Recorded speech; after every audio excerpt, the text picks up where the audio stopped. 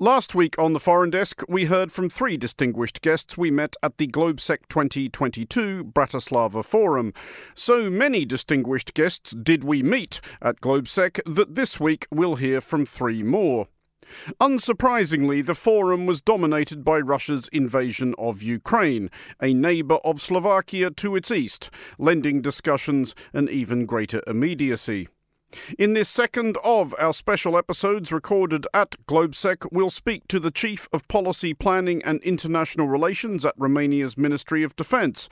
We'll meet a former Swedish Prime Minister and Foreign Minister as his country prepares to end centuries of official neutrality and join NATO.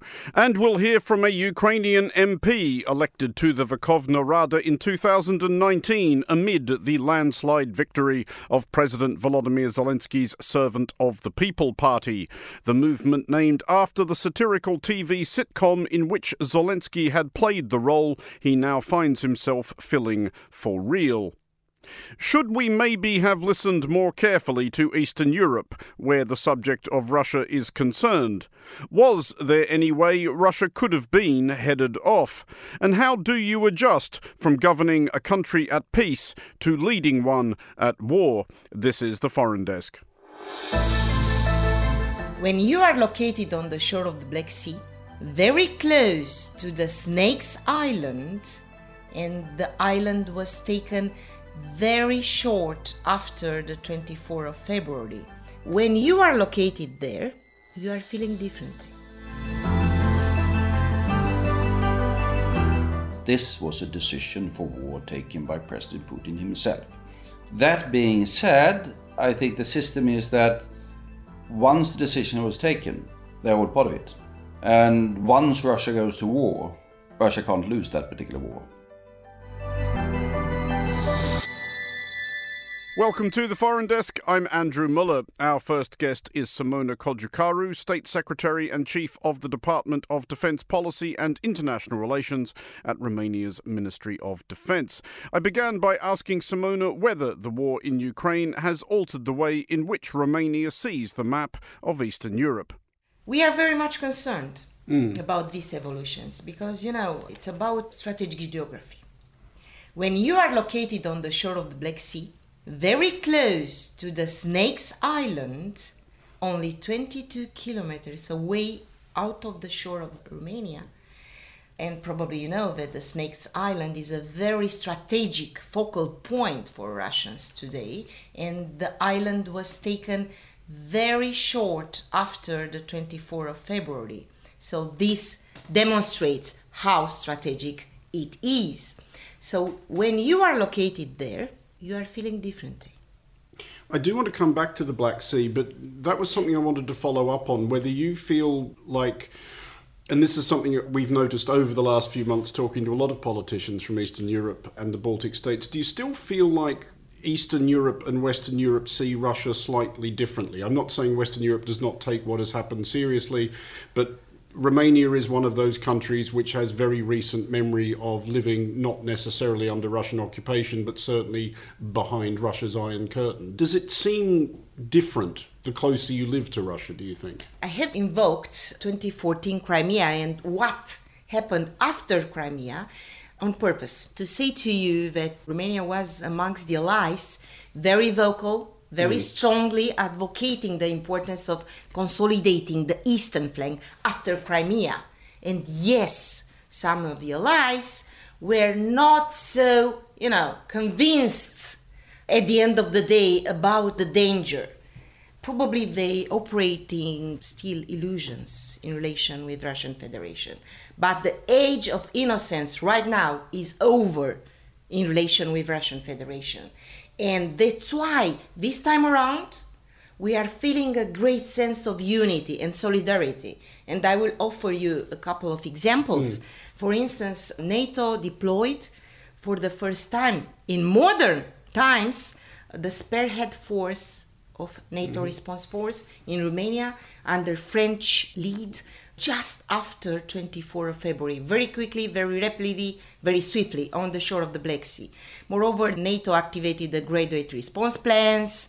Practically, we are witnessing the biggest reinforcement of collective defense right now.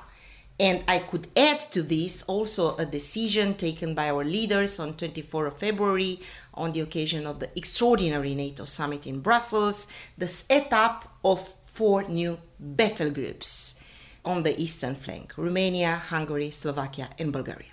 What more do you think Romania still needs, though? You've called for a brigade-sized NATO presence in Romania. Do you envisage, or do you want, a permanent NATO base in Romania or permanent NATO bases in Romania? This is our aim, and we are very much supporting this at NATO table.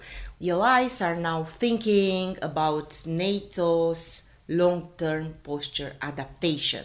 So we are seeing the translation of the battle groups to a superior level, brigade level. We need a more permanent presence because we have to be pragmatic.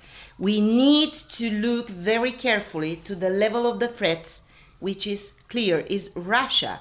And we need to be very much prepared to face any threat from any direction, any time. You were speaking earlier about the idea of the end of any sense of innocence about what Russia might intend and what Russia might be capable of.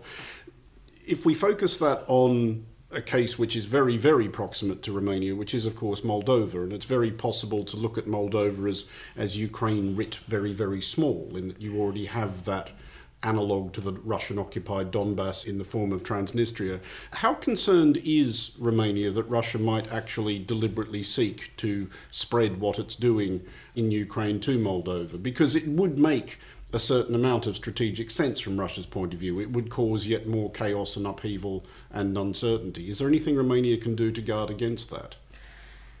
Very much concerned about the situation in the Republic of Moldova and of course in Transnistria. Some time ago, very recently, we have witnessed some incidents there. However, we sent messages, to take a balanced approach. We invited to calm because it's a very vulnerable, very fragile environment. And Romania is one of the allies, one of the EU member states supporting actively, strongly, massively, if you like, the European course of Republic of Moldova, and we are very much supporting alongside Ukraine and also other partner Georgia, these countries' independent choice of their destiny. Let's talk a bit more about the Black Sea. Do you think that that is something that is not yet being taken as seriously as it might be by the EU and NATO? Because obviously it is a frontier between the EU/NATO and Russia, and you also have the complicating fact, or I think potentially complicating fact, that the entrance to the Black Sea obviously belongs to Turkey, which, while a member of NATO, is not always NATO's most reliable member. How big a potential source of conflict do you think that is?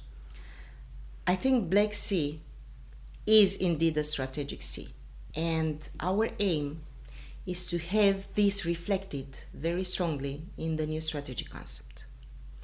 Black Sea should remain very high on our agenda because probably the Russian Federation has now 2 directions of offensive. Of course, one is in the east, in Donbass, but the worst case scenario for us will be Odessa, taken by the Russians, and also the southern part, the coastline of Ukraine to the Black Sea. And of course, the Russians to get to the mouth of Danube.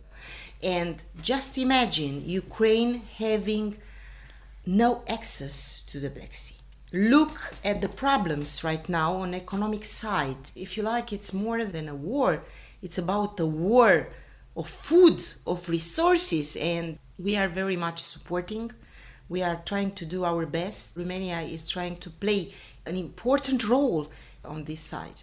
And we are very much praise Turkey's role as an ally. And also at the Black Sea, we are trying very much to get that congruency between the 3 allies at the Black Sea, Romania, Bulgaria and Turkey. By the way, very recently in Istanbul, it took place the trilateral Romania, Poland, Turkey. This is a very, very beneficial, valuable format of cooperation at the level of ministries of foreign affairs. So we are putting a lot of effort in getting forward the cooperation at the Black Sea. What else do you think NATO and Romania in particular can do to deter any further ambitions Russia might have towards the mouth of the Danube? Is it just a question of military reinforcements in Romania, that brigade-sized NATO presence you've talked about? Or are there more, symbolic gestures that could be made, declarations that could be made? I'm just wondering if you think Russia is yet taking NATO's resolve seriously enough. I think NATO is united. This is crystal clear. NATO is united, and also this complements what the European Union is doing by sanction policies, very important measures taking as a premiere, if you like, by the European Union.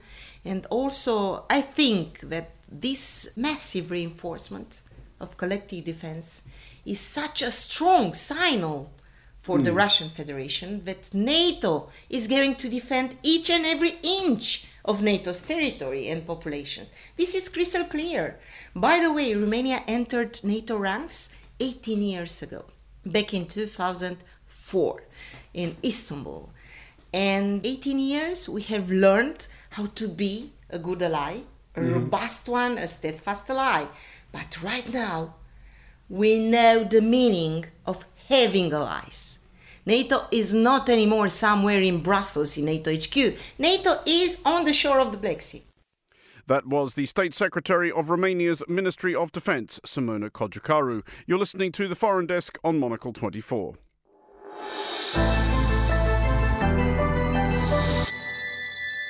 This is The Foreign Desk. I'm Andrew Muller.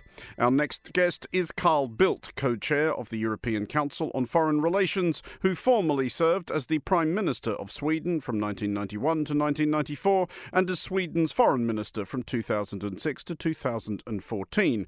I began by asking Carl how likely the prospect of Sweden joining NATO seemed to him perhaps 6 months ago.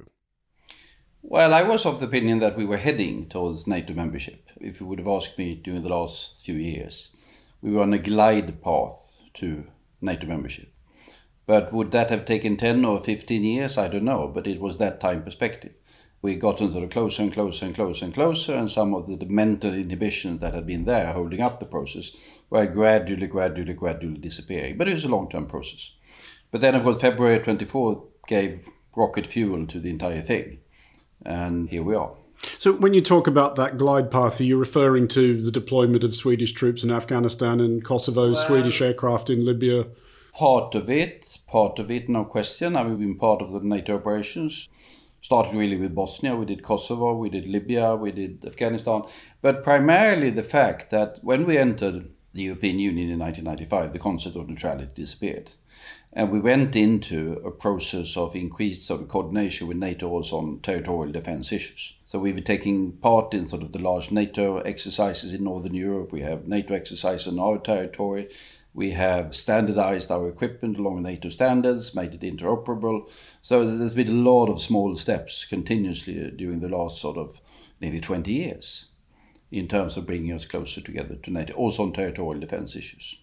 Do you think, though, in the last 3 months in particular, this has suddenly become less controversial among Swedish people? Obviously. Just look at opinion polls. I don't have the latest data, but I mean, support for entering NATO is in the 60% range, opposition in the 20% range. Obviously, you then have 20% undecided. There's been an element of anguish, I think, would be the appropriate word in English, among certain people who are still living or were living in the past, I would say, slightly polemic, but anyhow, of sort of the neutrality, third word, whatever, slight anti-American tilt to that of the sort of previous decades. So that's an element of anguish there, but among the vast bulk of public opinion, strong support. But if we examine the current situation, or the situation that has existed for the last 3 months, you obviously have a long career in having to think about Russia and interact with Russia and deal with Russia as foreign minister and as prime minister. Are you surprised that we find ourselves where we are, that basically that Russia has done this thing that it has done? Both yes and no. I think, and I've been dealing quite a lot with also the Russia-Ukraine relationship during the last sort of years, and seen all of the missteps of primarily President Putin in that particular respect. Did I expect him to go as far as he did? I think from his essay that he published in July of last summer, that really shook me, in the sense that then it was obvious a strategic intent from the Russian side to get control over Ukraine and Belarus. And then when we started to see a couple of different moves, not only the military moves, other moves on the diplomatic and political side, during the autumn, no question the likelihood of a major thing. And I'm on the record for saying, I think I sort of changed my opinion sort of mid-November or late November and say, now it's more likely than not that he will invade. Was I dead certain? No. I became dead certain when I saw the Security Council meeting on February the 21st. Then I went from sort of 95 to 100% or something like that. In retrospect then, do you think of the years from 2014 to now, 2014 obviously being Russia's initial invasion of Ukraine and seizure of the Crimea, as something of a missed opportunity? Was the EU and NATO complacent in just assuming, well, that's probably all he really wants, I'm sure it'll be more or less fine, this will be another one of their frozen conflicts and probably we don't have to worry about it too much? I think that was probably the case, that was the sort of prevalent thinking. Did we sort of do sufficient in terms of the sort of Minsk process or Normandy format? Could it have been other formats or whatever? Could be that we should have done more. Would it have made a difference? I'm not certain. Because what happened was an evolution with Mr. Putin himself. And you can see that if you follow his speeches. He became more and more interested in the past of Russia and less in the future of Russia. And then he was someone fairly close to him said that his closest advisors are Ivan the Terrible, Peter the Great, and Catherine II. That's the word that he is sunk down into and want to recreate and want to be among them, in a sense. Could we have influenced that? We could have tried. Would we have succeeded? I'm not quite certain. I mean, this is a development that was outside of us to a large extent. How likely do you think it is, though, and I know this is asking you to indulge in a spot of hypothetical Kremlinology, that he's been able to take his entire regime, his entire circle along with him? I mean, obviously, Sergei Lavrov is somebody who you would have had many interactions with. Do you think Lavrov buys this sort of strange, mystical, metaphysical idea of the greater Russia that Putin was talking about in that essay you referred to? If you look at that remarkable meeting that he had of the National Security Council, which he put on television, I mean, probably slightly edited, but when it was out on television, but anyhow, I went through the different members of the National Security Council and said, what do you think? You don't really see a crowd of enthusiasts there. You see the one after the other being rather reluctant to go along with what they can hear that the president wants them to say, and they all fall in line, more or less. But they were not a crowd of happy warmongers. So my interpretation of this is that this was a decision for war taken by President Putin himself. I doubt that the others would have done it. And that little set piece was his way of making everybody else complicit. Yeah. That being said, I think the system is that once the decision was taken, they're all part of it. And once Russia goes to war, Russia can't lose that particular war. So then you have a consolidation of the regime around a position that they wouldn't necessarily have taken, have they asked them more individually, or have they considered the issues more carefully. History books will be written about this, but this will be my preliminary draft for that particular chapter. Again, if we think back to about 2014, I think I'm right in saying that you were at that point something of a sanctions skeptic, skeptical of sanctions as a means of inducing Russia to change its behaviour in any meaningful way. Do you still think that's the case? That Russia just basically doesn't really care at this point? I do think they care about sanctions. It's right that I've been slightly skeptical of sanctions as the one and only instrument. I'm supportive of sanctions as part of a policy that is somewhat wider. I don't think we should expect sanctions short term to alter the direction of Russian policy or the direction of Putin policies at this particular time. It won't. First, there is an element of stamina in the Russian system. At the moment, they're making indecent sums of money on oil and gas exports, which has to do with the price levels being much higher than anyone thought. So money is flowing into Russia at the moment. That doesn't mean that sanctions are useless. Sanctions are normally effective at two different sort of segments of policy. First, before you introduce them, when you threaten with them. So when before the invasion, the Western policy was to say to Mr. Putin, if you do this, big things are going to happen in terms of sanctions. He probably didn't really believe it, but it did happen, so they implemented. The second phase where they are important is at some point in time, when you approach a situation where you might see resolution or some easing of the whatever it is, then the possibility of lifting sanctions does have a political effect. In the meantime, for the duration of the conflict, it is rather seldom that they themselves cause any major change of direction or policy. And looking ahead much further, I suspect, unfortunately, is the situation we're in, or some variant of the situation we're in, this fairly obvious antagonism between Western Europe and Russia, do we have to just get used to the idea that that's an eternal fact of life? Because there was, of course, and you will remember it, this optimism circa the early to mid-90s that Russia will become a normal European country. It'll be like one giant Luxembourg. Is that remotely possible, do you think?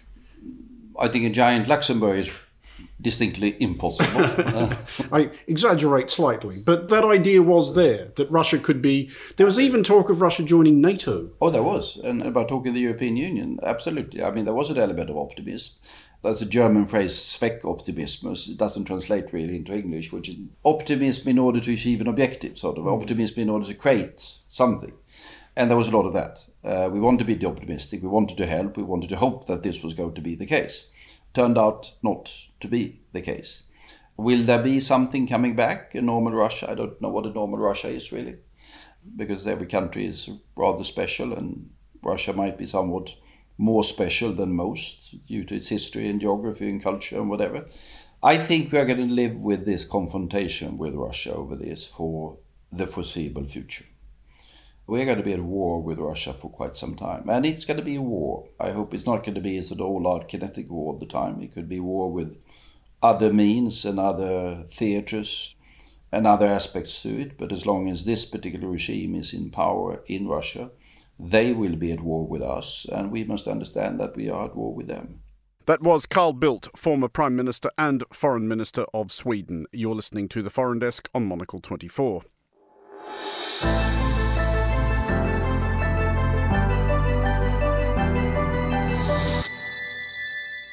This is The Foreign Desk with me, Andrew Muller, and finally on today's show we hear from Maria Mezhentseva, a Ukrainian Member of Parliament and head of the Ukrainian delegation to the Council of Europe Parliamentary Assembly.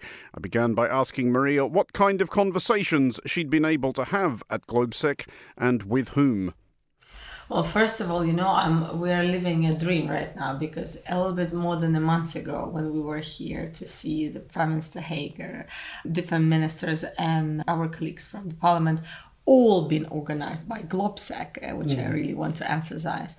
We were thinking, okay, there has to be something. It's going to go further. It's not going to stop in July, probably, or in August. That's what we were thinking back then.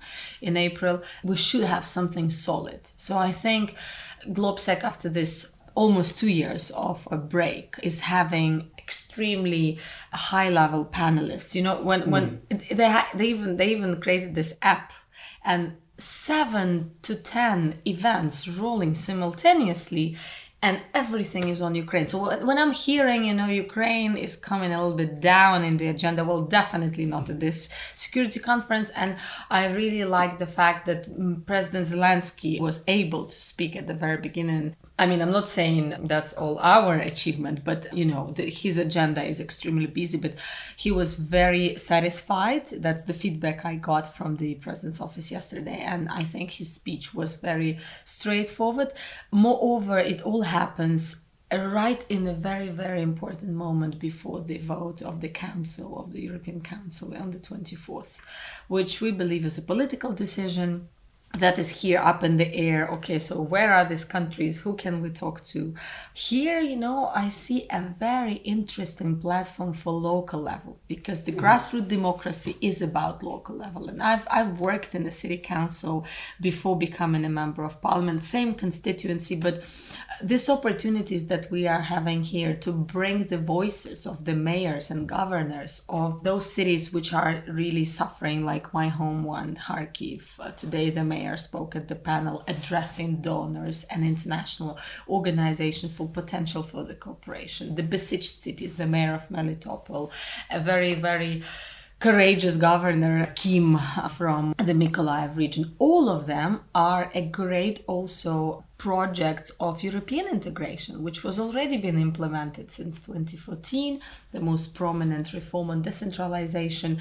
And, the way they're operating right now is just a heroic stories. So I think it's not only about the top agenda of, what we are expecting on the 24th to happen, but also in the way how do we link it down to the ground in terms of the lack of food when we are here having breakfast, lunches and dinners. There are people who are under eating back home, and we shouldn't forget about the heart of this beating war, the Mariupol, and how it was back in March when people had no water to drink and there were melting snows, and every unborn child. And this ceremony that we had yesterday, which was firstly in the history of this award from the Czech and Slovak people, and organized prize for the people of Ukraine, for the bravery of Ukrainian people. All that comes in today reality of 100 days of war. And for us it's 100 days of the 24th of February. And this is how it feels, with a little bit more clarity on the weapons, on the sanctions, but still with more challenges to go further. Regular listeners to Monocle 24 will know that over the last few months we've spoken to quite a few of your fellow Ukrainian MPs, and obviously everybody in Ukraine has seen their lives upended by the last 100 days. But for people like you who were only elected in 2019, which must now seem like a very long time ago, I did want to start by going back to that point and thinking about what you hoped to accomplish as an MP at the time, what your political ambitions were in 2019, because I'm guessing at least that in 2019 you did not imagine yourself 3 years down the track as part of a government of a country fighting for its survival. So when you were elected, what was your idea of how your first term would pan out? So I'm in politics for 13 years. I've started when I was 20 as an intern in European institutions, and I was a lobbyist, and the war started in 2014. All because of the non-signing of association agreement. So now I'm working in the Committee of European Integration. That was my target. I've achieved it. So I wouldn't say something has changed. We're going on the track of European integration. We've implemented 63% of this association agreement plan. There's more to come. We've achieved free aviation agreement signing. We've finalizing the waste management law, finally, first in 30 years. All that was coming again from the very grassroots of local politics. When I didn't see in 2015 the separation of plastic cartons and other waste, I was irritating for me, because I've been doing that in UK when I lived there, in US when I worked there, and other countries. So I traveled a bit around the globe, and I think Ukraine is doing a lot and achieved a lot so that we can be not back to the European family, but enriching and strengthening European family. And I think, and it's fair to say that in terms of legislation and daily life, which can't be, taken away from each other. This is very important to understand, that there are countries who never reached the level of what we've accomplished in national legislation, and they were still accepted to the club. And we are debating it now. And my interesting point of, summarizing what I'm hearing here as well. Look, Belgium, Netherlands, France, Germany, we're naming the countries which are from the founding countries club of 6. And they've never been through this painful developments in legislation, because it really takes an effort to pass a law. When it comes to European integration, many different groups are thinking differently. And even though we have, as they say, a mono-majority right now, I think this leadership of the president plays a big role, because it's not only saying that we're moving somewhere, it's about doing also.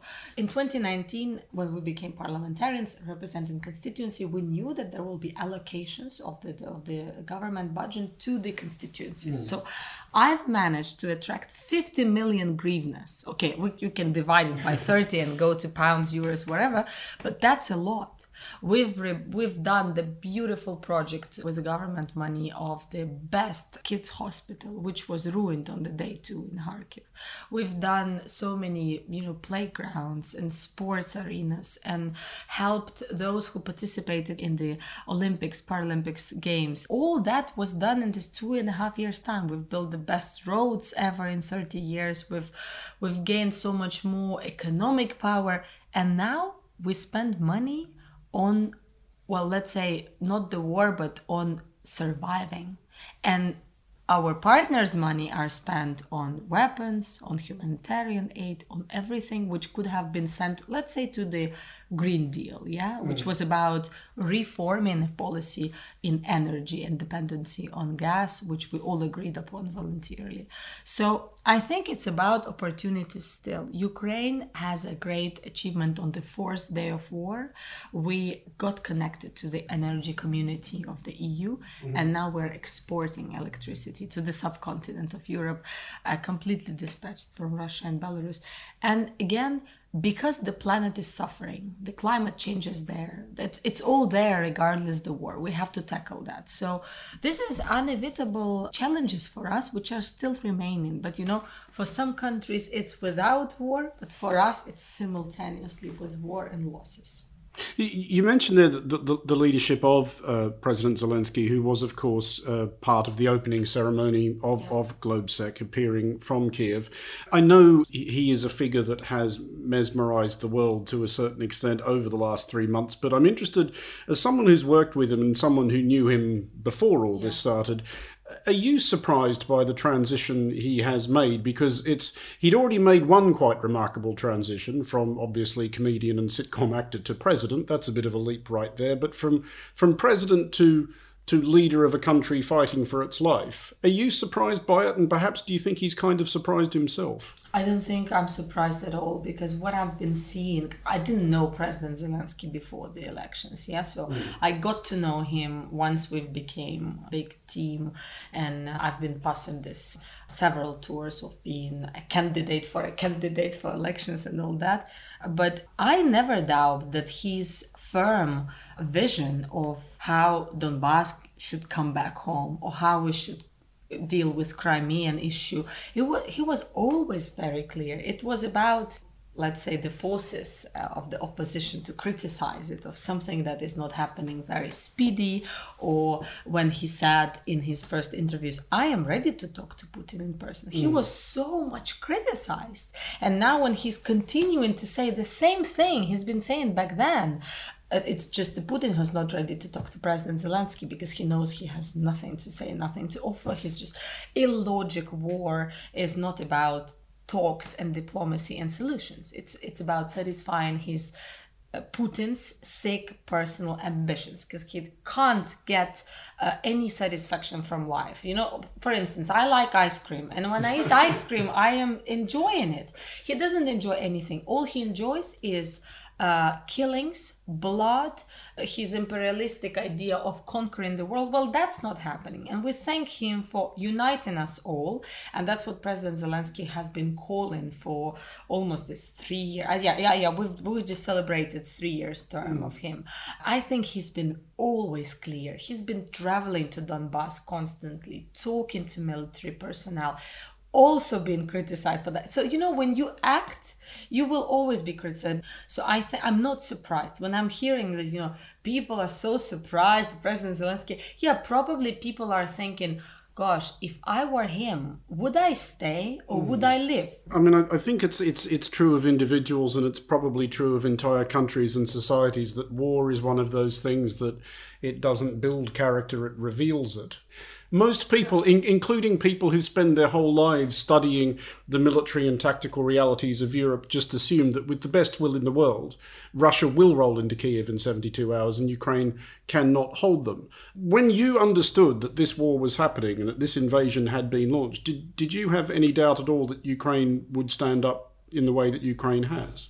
I say something which my family doesn't like at all. I'm saying that I'm really willing, I'm not willing, but I am personally taking these risks every day. I'm coming from Kharkiv, and when my mom understands that I'm traveling, because part of the family is relocated within the country, reside in Kiev, Lviv, Kharkiv, Chernigiv area. My grandma doesn't want to relocate from there, even though it's quite dangerous. She stands firm, that's her decision. And I'm like, okay, if the grandma decided so, I am deciding to be in my constituency when I can and when I should be, because I'm representing the people. And I'm a war volunteer for almost 9 years. That my family is fighting in Donbass for this 9 years. I probably knew a little bit more maybe of war than some other people. I'm not, over exaggerating my experience, but even though I was not prepared for this war, no one was. You can't be prepared while having a dinner to receive 6 great cassette missiles, as it happened to me 3 weeks ago in Kharkiv. What I expected for sure, that the Ukraine as a nation, as a strong nation, where we didn't have at all the army, and we had sticks, literally, in 2014, but we still started organizing the self-battalion divisions and calling for help. It was a cry out for sure. Now we are receiving much more support, which is, in military senses, more technical, more powerful. Yes, it takes time. Yes, when I was holding a Star Streak in UK on my shoulder, I knew it's coming, even to my region. I was thrilled. That was the best. I thought it's the best day of my life. No. There are more and more weapons which are coming on daily basis, and it's about saving life. It's about approaching this victory every day. That was the Ukrainian MP Maria Mezhentseva.